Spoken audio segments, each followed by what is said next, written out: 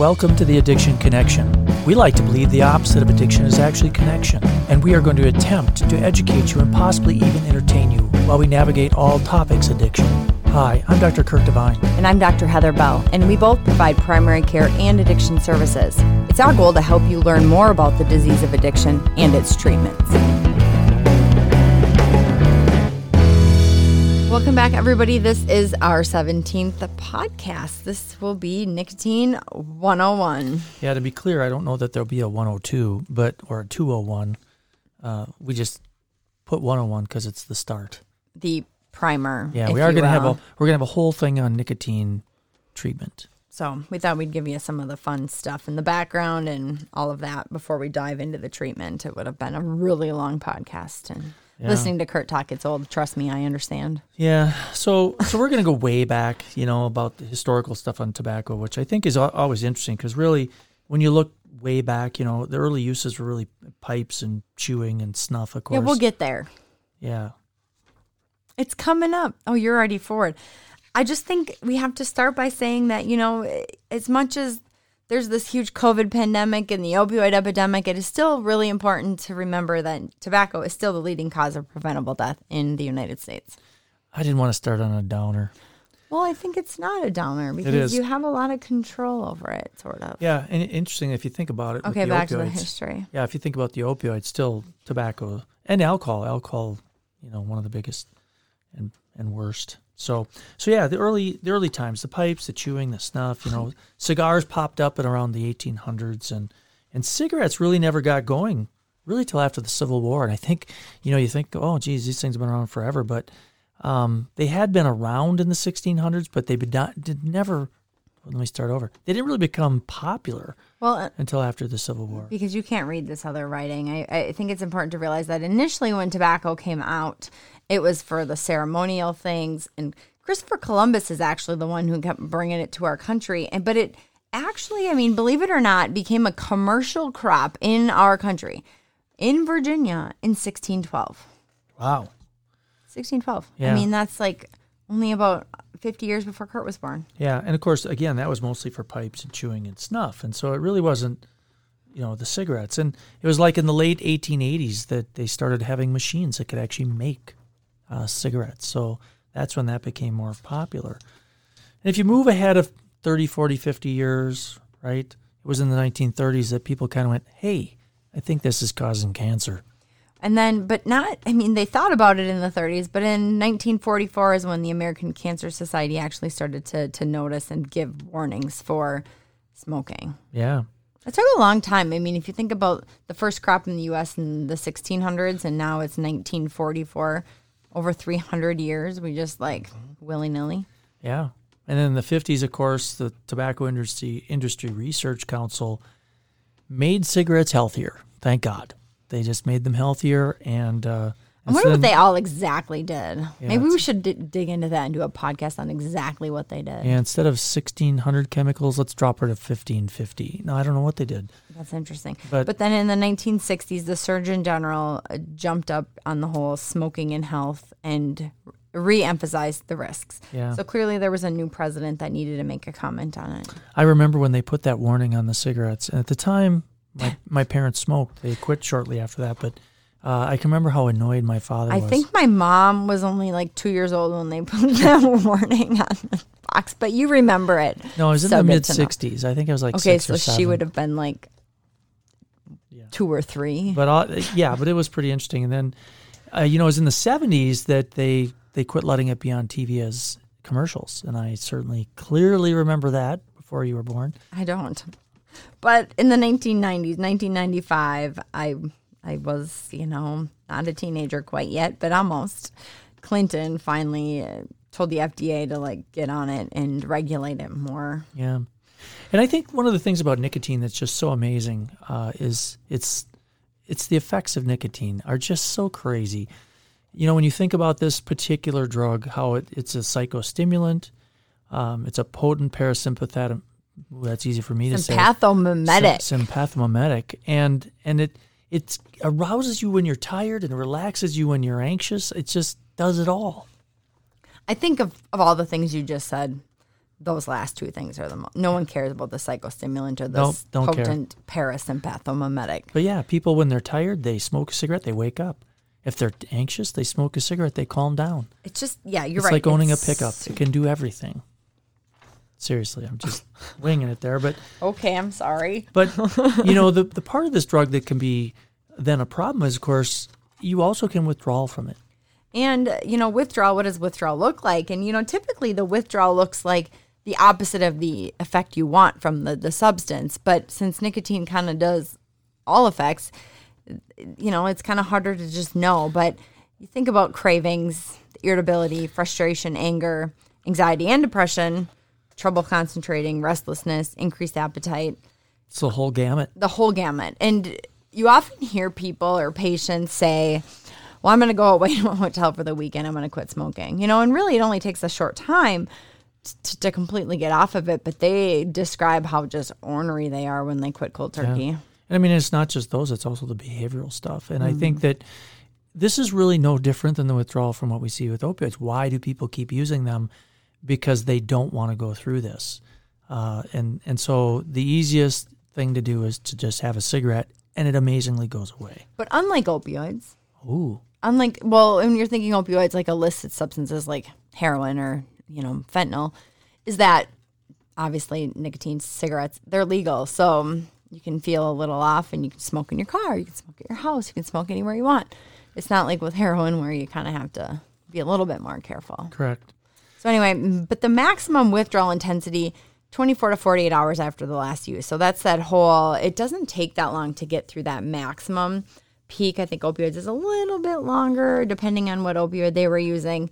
But it does take a few weeks to completely kind of wear off, if you will. Yeah. And of course, what's the beauty of the pharmacokinetics? It really, and when we talk about any drug, it's like, what's the fastest way to the brain? It's inhalation. Unless you don't have one, like yeah. the box on the shelf. I didn't feel a thing. The one in formalin. But the smokers, basically, it's a rapid delivery. It goes right from the brain right from the lungs into that brain, just boom. And smokers, just like any drug, the subconsciously and by symptoms, you just basically titrate the level of the nicotine, and you can do that by your puff volume. You can do that by how often you take a puff. You can do that by how deep you inhale. And so you're super stressed. You take the long one. And so it's that rapid delivery and of course, it goes away quickly. So that half-life of 2 hours, it's in there, it's out of there. So, and that's what you say. Every 2 hours people go out and they take their smoke break. And, this whole excretion thing, renal excreted, is kind of weird to me because you're like inhaling this. Yeah. Yet that does actually get in your bloodstream. Like people, I think, don't think that. They're like, I inhaled this, or they say I didn't inhale. Well, there's no way you cannot inhale when you have a cigarette because you wouldn't even move anything if you weren't inhaling. But anyway, you inhale something into your lungs, it still goes into your bloodstream and therefore goes to the brain. So it still has to be broken down. But it's weird to think about that. Yeah, and the metabolism really is from nicotine to cotinine, and that occurs in your liver, your lung, your brain, by that whole CYP2A6 thing, right? Which only matters in a couple of drug interactions, which we'll get to. Yeah, actually, I was just looking at that dextromethorphan stuff. Same thing, CYP2A6, I believe. Interesting. I think so. And again, the females, wow, they metabolize this way faster than guys. We tend to be a lot more efficient in a lot of things. Yes. There are differences with different ethnicities. There are different genetics. African Americans tend to get more nicotine per cigarette by about 30%, but they clear up more slowly than Caucasians. So they're getting more, but it doesn't go away as fast. So in theory, and in data, if you look at the data that's, a while old, where they still looked a lot at different ethnic differences, apparently they smoke a little bit less. Yeah. Like number of cigarettes. Yeah, a lot of this, of course, related to that CYP2A6. Some have slower metabolism through that. I was going to say midazolam. Sorry. The wrong word came out. Anyway, so no benzos. No, it wasn't a benzo. But the Chinese Americans tend to have a slower metabolism, and so they actually take in lower nicotine per cigarette. right? They inhale less. They don't get as high a level. They don't need to get more nicotine in because they're not metabolizing it very fast. So their half-lives are a little bit longer. Yep. But there's lots of different ways. Kurt just mentioned it breaks down to cotinine, but there's different ways you can measure a person's cigarettes and just smoking. You can do a blood level, a salivary level. You can get the cotinine level. You can measure the carbon monoxide, the blood carboxyhemoglobin. You can get plasma or salivary thiocyanate. There's all sorts of ways you can measure Yeah, and a lot of those nicotine. are not generally ways we do it. Obviously, most of the insurance companies are just looking at the cotinine levels. Right. So, and that's what I've drawn on a lot of people. Although, yes, you can get a cotinine level, but I think if you're looking at a tox screen, they often will talk about the carboxyhemoglobin level. And if you just get like an ABG on a person who smokes tends to have a little bit different, CO2 levels. Yeah. And of course that... carbon monoxide levels. Yeah, the carbon monoxide. Anything over 10 parts per million on the carbon monoxide, that's a person who's had a cigarette probably in the last 8 to 12 hours. Unless they've been in a building with a running engine. I mean, that would do that too. But, Okay. And then the thiocyanate, which is actually, if you check that biochemical marker, you can actually tell if somebody's had a cigarette in the last few weeks. So there is a difference in how long those things hang around in your system and when you can actually check for them. Yeah, there are some addiction clinics that do a cotinine level on patients, and this can be present up to 7 days. And, there might be a utility of this. If you have a lot of patients, whether it's on MAT or if it's even just chronic opioid treatment, some of these pain clinics, they might want to get a cotinine level because then the chance of somebody messing with their urine or using their kid's urine, for instance. Ooh. If you use your kid's urine, they're not going to have a cotinine level even if they know you smoke. So wow, that went right over my head. That's pretty smart. It just came to me. Never thought about it before. Yeah. Anyway. Yeah, unless their kid is Smokes like 5 too. and smokes cigarettes. Yeah. But, it might just be a little bit of a investigatory. Although, again, we don't do these levels to catch people. I think one of the things to keep in mind, especially in some of the patients with mental health issues and some of the medications that they use, nicotine will increase the metabolism. It accelerates it. And if you look at the CYP1A2, that is what is responsible for metabolism of theophylline, propranolol, and specifically some of the mental health issues like olanzapine and pine and clozapine and all these different things, imipramine, Haldol. Haldol. Yeah. So, those things are important to understand because especially if people quit smoking. Right, because then their drug levels are going to be much higher. And again, we'll talk about that in a second here. But it's just, you don't think about it. You can counsel your patients on smoking cessation all the time, but then you do have to look at certain medications and how their levels might be impacted because you'd hate someone to get toxic on their propranolol, for instance. All of a sudden they get bradycardic and fall over because they quit smoking. Yeah. And it's interesting that nicotine inhibits some different things too, especially if you look at people on benzos. They can be less drowsy on a benzo. And it's interesting that some of the opioids that they're being used, it can interfere with some of the analgesia that you get just with the smoking. So interesting. Keep so that in might mind. be a way to help patients either get off opioids or quit smoking. One of the two. And then if you're looking at different things in the heart, and we all kind of know these things, but at low doses, nicotine is actually going to increase the blood pressure, heart rate, cardiac output, vasoconstriction. So you'll sometimes see people who have, Raynaud's-like fingers. You just had a couple. Peyronie's disease. Yes. And then some people at really high doses, they'll actually get hypotension, slowing heart rate. And again, this is that whole nicotine thing. It can cause arousal or it can cause relaxation. Yeah. Interestingly, it talks a little bit about the high doses, and that can cause hypotension, slowing heart rate. But I want to connect it to something here. I was just watching a little thing on the Irish mob, and this guy actually got out of prison by drinking a whole bunch of nicotine that he'd squeezed out of a bunch of tobacco, and basically looked like he was having a heart attack. So they took him to the hospital, and then he escaped. Not that we encourage that type of behavior. Yeah. So this effect can be substantial. He looked really sick. And we already talked about the arousal and relaxation, all that, but rapid metabolizers make sense. They smoke more because it's getting out of their system faster.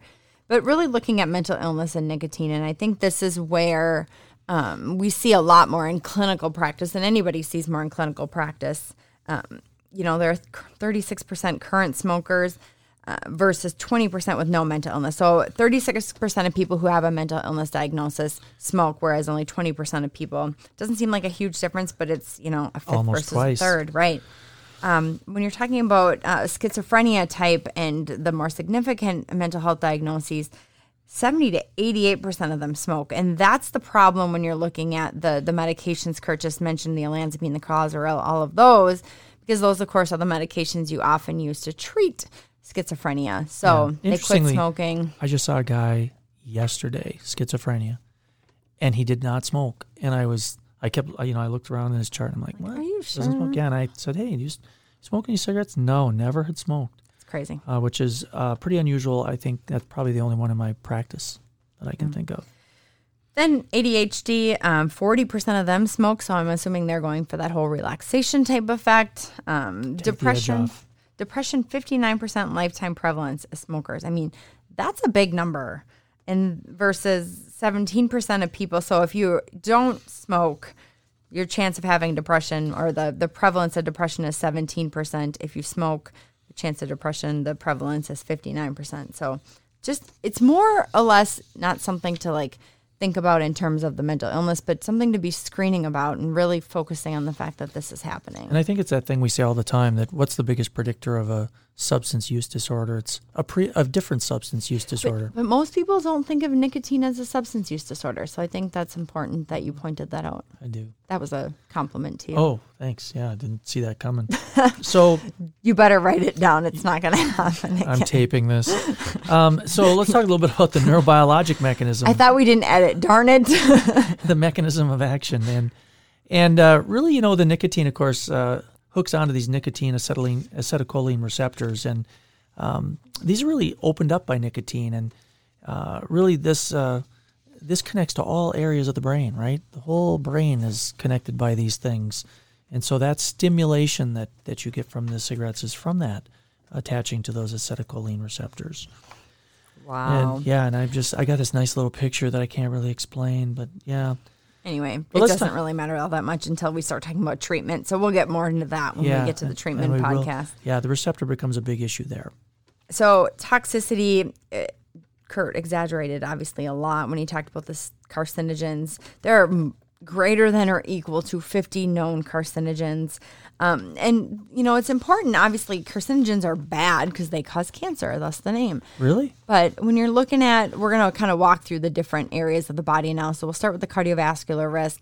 You lower, the carbon monoxide reduction. So you decrease the oxygen delivery to the heart. Obviously bad. There's all these different chemicals that get produced with the breakdown of nicotine. There's differences in metabolism within the lungs, causing more inflammation in the lungs and troubles there. We'll get to lungs in a second. Increases the airway responsiveness, so people tend to have a lot more hyperreactivity of their airways, a lot more COPD, and things like that. Yeah. Obviously, the eyes have always been something people have talked about, which is interesting because I'm having trouble reading this. It's so small, but I should get checked. When we talk about cataracts, obviously smoking does play a role in that, and that's important. And macular degeneration, the smoking is certainly affecting those patients. Actually, females, if you're a female, boy, these cigarettes get you. They lower your level of estrogen.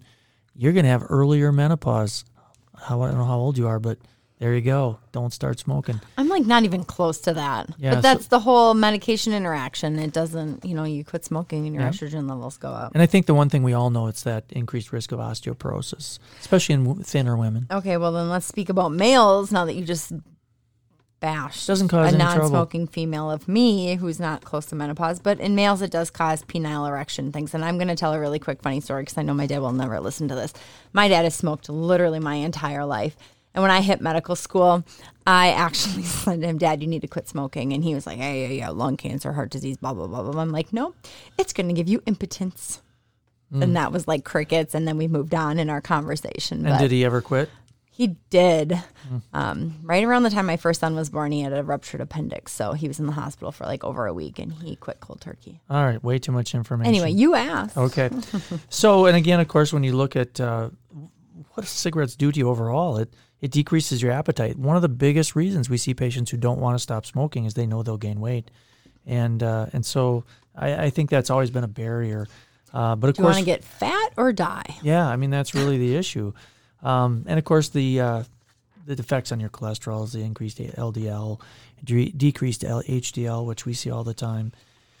And healing, I don't think it's everywhere where healing is a little slower when you're smoking cigarettes. Well, and it's interesting how surgeons and all the subspecialty surgeons actually really make that a big deal for patients. I had a lady yesterday for a pre-op that said, I'm quitting smoking so my back surgery takes this time. I mean, that's huge. Pregnancy, definitely have low birth weight in babies, which sadly some women want, but it also increases the risk of spontaneous abortions, increases perinatal and neonatal mortality by increases of a third. I mean, that's big. And then the whole variations in the chemicals in the body can create more toxicities in the fetuses. Yeah.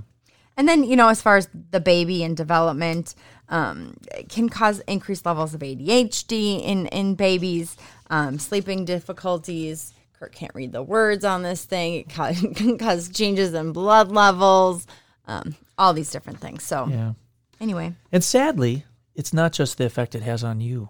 It's the effect on people around you. Wow. That was a good infomercial. I thought so.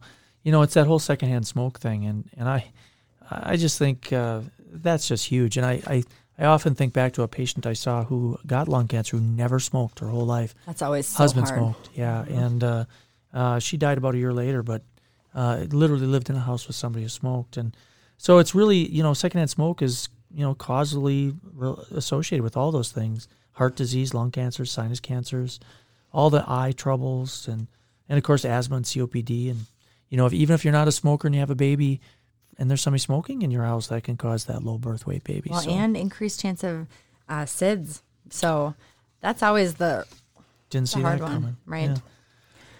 So what does that look like? What does a pack a day look like, Kurt, as far as financial? Oh, man. Every time a pack sells at the grocery store, well, not grocery store anymore, but convenience store, basically the U.S. is stuck with about $7.18 in medical care expenditures from that pack of cigarettes and lost productivity as well. So isn't that crazy? It's a lot. So you pay $10 for that pack of cigarettes, and it costs the taxpayers another $7. So that's a big thing.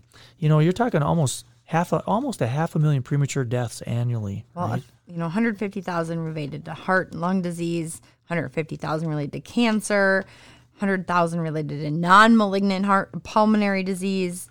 But this is crazy. Men who smoke are average, their life expectancy is 13.2 years less. And women, 14 and a half years lost. I think, and I'd be honest, You'd literally be nearing the end of your life. I use this, I actually use that all the time. I did this week. I saw a guy in his 40s who was smoking, and I said, listen, you're talking 13 years of your life. Are you ready to cash that in? I asked him when his parents died, and I said, take 13 years off that. And where does it land? He said, I need to quit smoking. And I really think that's important. And then when you start, mixing it with other things, alcohol, greater than 1,000 lives are lost every single year to household fires related to people who are drinking too much. They fall asleep with a cigarette in their hand or whatever. 1,000 lives. And they're not obviously always that person. It could be their kids or other people in the home. Yeah. Sometimes I fall asleep at night and I'm like Ritz crackers all over me. They don't start on fire. So goodness. It's relatively safe to eat Ritz crackers while you are trying to fall asleep. So cessation, how easy is it to stop? And what's the effect of stopping smoking? We're not going to talk about treatment today because that's a whole nother talk that'll take like days. But I think having that conversation with patients about what stopping smoking can do for them, and again, that 13 or 14 years of life, that decreased risk of heart disease, that less clotting, and of course we see the pulmonary embolus and other different things. And I think that, less predisposition to cardiac arrhythmias. So again, that risk of death comes quickly too, the decreased continues, risk. Though. And it continues for 10 to 15 years. So I think that really after 10 to 15 years of stopping smoking, your risk of all-cause mortality is almost that of a non-smoker. So I think the moral of the story is quit smoking now. Yeah. And we'll get to how to do that in a minute. No, not in a minute. In another podcast coming up in a month or so. Yeah. But I think that those are the conversations you need to have with patients. Your decreased life expectancy, how quickly you'll go to a normal level of risk from the diseases that may kill you from cigarettes. So, all right. Well, on that good note, Battle Legs. So we will let Battle Legs take over and play a little tune for us, and we will be again back next week. Anything else, Dr. Bell? I don't think so. All right. Thank you, everybody. I'm afraid, my dear sir, that you've got me all wrong. I wish not for violence, I'd rather sing songs. But now you've annoyed me and I wish you were gone. So put up your fists, this won't take too long. I'm afraid, my dear sir, that this calls for a fight. Your opinion is wrong, and that's not alright. Get out of your wheelchair so I can punch out your lights. I'm afraid, my dear sir, this means we must fight. I'm sorry, dear ma'am, I didn't hear what you said. But if you say it again, I'll punch in your head. And I don't care for whom is this hospital bed. I'm sorry, dear ma'am, that I heard what you said. I'm sorry, old man, but you shouldn't be here. This is my chair and it's where I drink beer. It looks like your body has seen better years. So I'm sorry, old man, that you picked to fight here.